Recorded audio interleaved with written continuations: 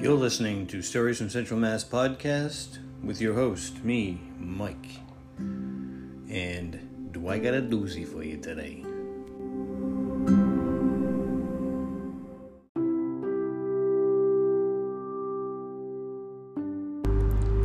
If Ken Chin's Chinese food doesn't make it through this COVID pandemic, I want them to reopen as a strip club called Boners and Monas.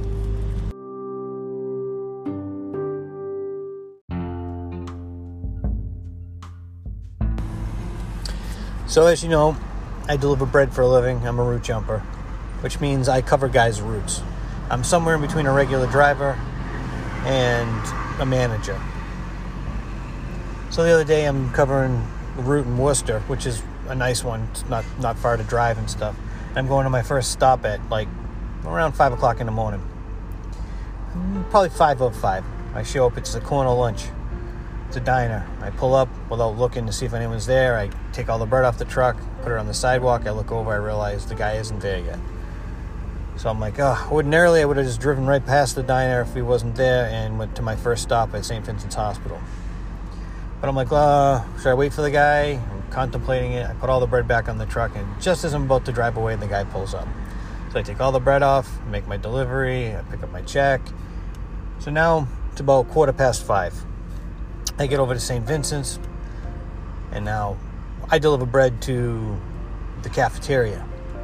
And my competitor delivers bread to like a sandwich shop in there.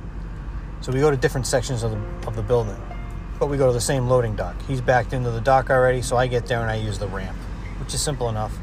So I pull in, I'm taking my bread out of the back, and as I'm taking my bread out of the back of the truck to go up the ramp, I look over and I see a guy run over, hop in the truck, my competitor's truck on the dock, and take off. Now, I had just spoken to the guy who did that route the day before when I was doing the route as well, and it wasn't the same guy. But hey, I'm a route jumper. Maybe this is the route jumper. Maybe the reason he's running is because he doesn't know what he's doing, and he's strapped for time. So the guy gets in the truck and drives off, and as he's driving off, he looks right at me. He doesn't look very happy, but I wave to him. He doesn't wave back. Nevertheless, I don't really give a shit. I'm just working. So I go and make my delivery. About an hour or so later, I'm at 2 stops later, I'm at Price Chopper on Park Ave, and I run into the Pepperidge Farm guy who I went to high school with, and his brother's a cop. Not that this really has a lot to do with it, but he says to me, "Hey, did you see so-and-so's truck today? You know, the so-and-so bread driver." Well, I'm not going to tell you who they are, because whatever. I'm like, actually, I saw him today at St. Vincent's Hospital, but it wasn't the regular driver. He's like, yeah, well, his guy got pulled over at the police station. Like, his truck was at the police station, a bunch of cops all around it. I'm like, huh? He's like, yeah, I don't know what was going on. I'm like, that's weird. I waved to the guy and everything this morning. He didn't wave back. I don't know who he was. It wasn't the regular guy. He's like, okay. Cut to about 3-4 hours later, my boss calls me up. Says, hey, I know you don't do this, but no matter what, never leave your keys in the vehicle when you're not in it. No, shut it off, take them with you if you're going into a store or anywhere. I'm like, oh yeah, absolutely, I always do, which I do, especially when you're early morning. Well, the guy who had been delivering the other bread, who backed into the dock, left his truck running, and my friend who told me about this incident, his brother's a cop and knows the investigating cop that was investigating this crime. By the way, I didn't tell you, the guy who drove off stole the truck. So apparently, while I was pulling into the hospital area to unload, I was backing in, and this guy was cutting through the parking lot, and he jumped into a St. Vincent's police cruiser and was trying to steal it because it was unlocked, but it wasn't running. And when I was getting out of my truck and taking the bread off, I had my back to the cruiser. The guy jumped out of the cruiser, ran over and jumped into my competitor's truck and sped off. And the investigating officer just happened to be the kid who grew up right next door to me. So I was talking to him on Facebook about what happened. He started laughing. He's like, yes, we all know you had nothing to do with the truck getting stolen, but we were concerned with why you waved at the guy. I'm like, what? He goes, yeah, we saw you on the video unloading your truck. And, as the guy's driving off with the other guy's truck, you waved to him. I was like, oh, yeah, I didn't know. I thought maybe he was another disgruntled route jumper like myself. But anyway, I thought that was kind of funny. And I was commended by the police for taking my keys and shutting my truck off. Anyway, maybe the story isn't as great as it sounds to me, But here's the best part I almost forgot about. The guy stole the truck, drove off. And the reason the police were all surrounding him at the police station was because the guy was high on meth and tried to drive through the holding cell door at the police station to free his brothers, or whatever the story was. So, the guy's getting hit with some serious charges like active terrorism and all sorts of other shit. And if this story I'm telling you doesn't match to the exact story, it's just what happened to me. It's just what I heard. I'll talk to you later.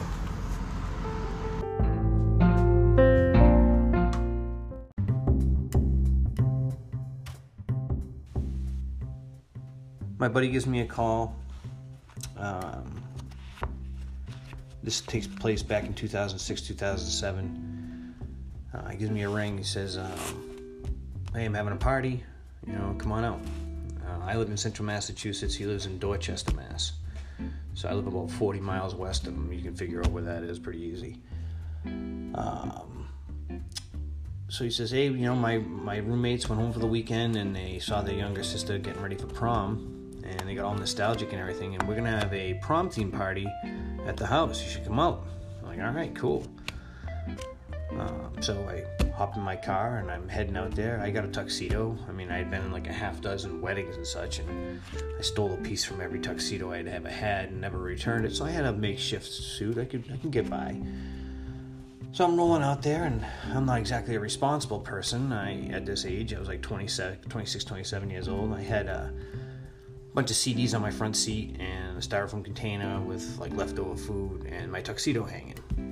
And I'm so thrilled to be going out there. I'm finally doing something, And, I'm listening to the music and everything. And I get out to like the Mass Pike extension, which is basically just another excuse to have another toll at the end of the Mass Pike to get you into Boston. So I get on the Mass Pike extension and I'm heading into Boston. I bang a left, just after Fenway Park going towards Dorchester. And somewhere between there and the off-ramp to get to where he was going, I think it was like exit 18. I don't know why I remember that or if it's even true, but whatever. A guy cuts me off. And I mean, he cuts me off bad. He comes whipping from the right-hand side and just drives right in front of me. And I have to jack on my brakes. And my food and my CDs and my tuxedo go flying. And I instantly lose my mind. And I'm like, holy shit, this just happened. I can't believe this just happened. I mean, there's like food on the floor, the CDs everywhere, the tuxedo's on the dashboard, and I can't tell if the legs are getting stuck in the barbecue sauce. I'm just pissed. So I do something I've never done before, and I just punch it, and I start chasing after the car. And part of me is saying, like, what the fuck are you doing, man? Well, you're not gonna chase this guy. And the other part of me is like, I gotta fucking see what this guy looks like, man. I just gotta see what this guy looks like. And I can hear my father saying in my head, Mike, what are you doing? What are you doing? And I'm saying to myself, I just gotta see him. And so I'm chasing him. And sure enough, we're coming to the off-ramp and there's traffic. And, you can go to the left and keep going straight, but this guy's obviously gonna get off the same exit I do. So I now start cutting people off. And I get right up alongside of him and I stop in an open lane right next to him. I look over at him and I'm fuming and I'm pissed. But part of me is really, really scared and excited, and I don't know what to do. And I accidentally tap my window to like roll it down a little bit, but it automatically starts going all the way down. And as it's going down, I'm making a gesture to him like, roll your window down. And he's looking at me like, yeah, I'll roll my fucking window down. And then he rolls his window down like part way. And now there's like, we're almost like face to face. And, he's got like red hair and a goatee and he's bigger than I am. And I'm like, shit, but before I could think or do anything, I just yelled out, suck a bag of dicks. And then I paused and I looked at him. He looked at me and he's like, huh? And then I drove off. And just like that, I uncomfortably started hysterically laughing. I didn't know what to do. I was speeding. I had just cut off a bunch of people myself. I looked down. My suit's actually all right. The food actually didn't fall out. The CDs are on the ground, but who cares, So I'm driving and I just start laughing to myself. I'm like, oh my God, that is the funniest thing I've ever done. And there's nobody here to witness it. I'm like, wouldn't it be great if that guy could tell that story and everyone could find out about it, I don't know. So I get to Dorchester. I go to the party. I see my buddy. I mean, the party's already hopping when I get there. And I start to tell him the story, and he's like, yeah, I don't give a shit. Just get ready. There's girls in prom dresses that are like in their late 20s, and the liquor's flowing. Let's go. So I have a good time, Cut to, I don't know, a year or two later. I don't even know how long ago it was after that. I'm at home late at night after going out drinking. And I come home and on HBO is like one of the comic reliefs. It's pre-recorded and whatnot. And it's the one that has like Whoopi Goldberg and Robin Williams and I don't know who else. But I turn it on just as they're introducing a comedian. And they're like, coming to the stage, Louis C.K. I'm like, oh, cool, man, I like this guy.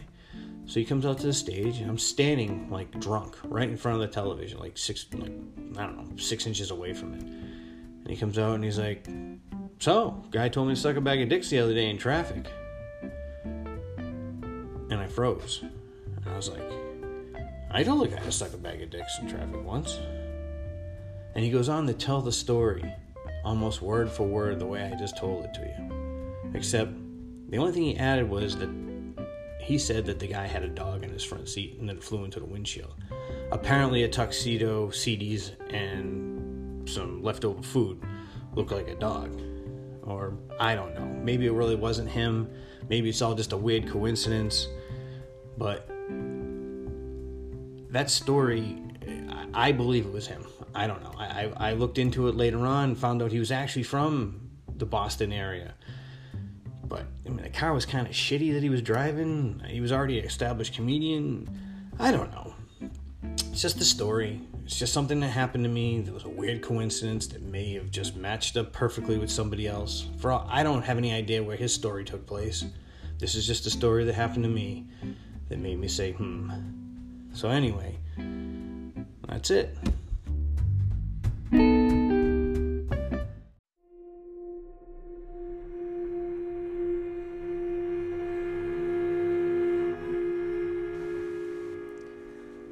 This took place about 15 years ago. I had just moved back in with my father. I had roommates, and my sister and my nephew were pretty much living in the house by themselves. This was the house that I grew up in because my father was spending most of his time with his girlfriend, which is fine. So I thought, I'd move in with my sister and my nephew and kind of help out. So one night I was sitting in the back TV room and my sister and nephew were upstairs sleeping. All the lights were on in the house. And this television room was an addition that my parents had put on when I was a kid. So it wasn't a part of the original house. In fact, the door that led to the room was actually a door that used to lead to the outdoors. So I was sitting on the couch, which the doorway was to the left of me and the television was straight in front of me.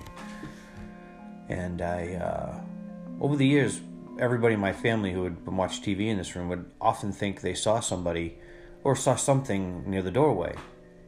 See, there was this chrome stand-up light. Most houses had them. They were not really chrome. It's like a gold color, tall lamp that was right at the doorway. And there was a light switch that worked it, even though it was right next to the wall. At any rate, so this night, stone sober, just sitting there. In fact, I'm not the type of person to hang around with the lights on in the house. I was always the type of person to go around and shut off all the lights. If you're not in the room, don't have the light on. But for some strange reason, I had the kitchen light on, the hallway that led to the TV room, and that same hallway leads down to the laundry room. And all 4 lights were on. So I'm sitting there watching TV, and I keep noticing out of the corner of my eye, which is something that happened often. I kept noticing like what I thought was a person or somebody there, and I'd look, but often what it was just a reflection off of that chrome lamp from the television. The lights would change and flicker on the TV, and the lamp would, but there was no shadows. The light was on. So I peek over, and I swear I saw somebody just poke their head around the corner. Now, I know my sister and my nephew, in fact, they might not even have been home. I think I was there by myself, actually. I don't know, it was a long time ago, and I just want to tell you the story. So, I look over and I thought I saw someone poke their head around the corner. So I immediately hopped up off the couch. I was sitting on the couch, crisscross applesauce or whatever you want to call it. And I jumped up off the couch and I looked over. And as I did, I'm like, oh, I definitely saw something. Something kind of pulled its head back. So I took the 4 steps it took to get to the doorway, and I saw like a part of a body, like going around the corner, just far enough away from me so that it was always getting away. I know this is all happening in a few seconds, but it was so surreal in the amount of time it took for me to see it. And as I came around the corner, there was a person. It was a woman, all dressed in black like the 1800s. Yeah, maybe the early 1900s. Almost like a person would, the type of gown someone would wear to a funeral or something. And they took like 3 steps into the laundry room. And I was dumbfounded, but not scared, but sort of scared. But I still just followed behind it. And as I did, like I said, I was just far enough behind it so that it was always just taking a corner. So it was like an S-turn that I had to get through, like out of the TV room, into the hallway, and then into the laundry room. And I followed behind it, never quite seeing its face, never quite seeing the entire body, but definitely it was not an apparition. It was not anything fuzzy. It was a sharp picture of a person, a female, walk into that room. And I chased it right into the laundry room, and then there was nothing. And I stood there with my eyes wide open, all the lights on in the house downstairs. And I said out loud, well, you know who I am. So I don't think I have to be afraid of you, because I've lived here my entire life. And I started kind of weirdly laughing. And I was like, okay. And I went back into the living room, kind of scared now. But then a weird calm came over me, and I kind of realized what I had just said out loud was really reaffirming that, yeah, I don't really have anything to be afraid of. Nothing's ever happened to me in this house. There's no problems. So I sat back up on the couch. The television was on and everything, I sat back on the couch and, just blankly stared at the TV. And then something caught my eye on the television, and I just watched it. And I didn't think about it, and I went to bed that night, and everything was fine. I didn't think about it for years. So like I said, I don't know if I actually said this, but my parents were divorced, and my father had the house, and my sister and my nephew were living there. And then, I ended up, I live with my family now, and I was moving out, and my sister lives with her boyfriend or fiance now, and my dad sold the house back to my mom, and my mom and my stepfather moved in. And, my father lives with his girlfriend now, his fiance actually, and none of us live in that home anymore. But I still go there all the time to visit my mother. And my stepfather told me one day, he said, hey Mike, have you ever noticed anything weird happen at this house? And I was like, I don't know, not really. I mean, has he ever seen a ghost or anything? And I said, and the first thing I thought of was my best friend Jay lived across the street, and he used to have like that sleep paralysis thing where he'd see things. And I don't know if it was like being in that half awake state where it's a dream, or if he really was seeing stuff, but he used to see a similar era man, but he said it was like hovering over his bed and all this and that. So I started to tell him that story, and he's like, no, this is like a woman. And he just started to describe exactly what I saw. And just like that, almost as though enough time had gone by where I had just blocked it out of my mind, I remembered it. And I told him the story. He's like, oh yeah, I've seen her. Yeah, I've seen her twice. Once at the top of the stairs in the house, and I forgot where he said the other one was. I think he said it was somewhere else, like in a different part of the house. And all I could think of was that if this is really a ghost, and I'm buying into it because I do believe I saw it, all I could think of was that it couldn't come into the TV room because maybe we had that television room built, and it can't leave the confines of where its original space was. I don't know.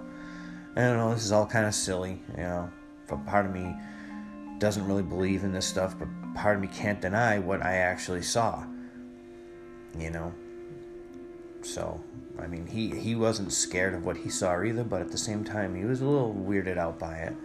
So I'm going to try to upload a picture of my house from, like I have to say, like the early 1900s. I can tell because there's like a Model T Ford in the picture.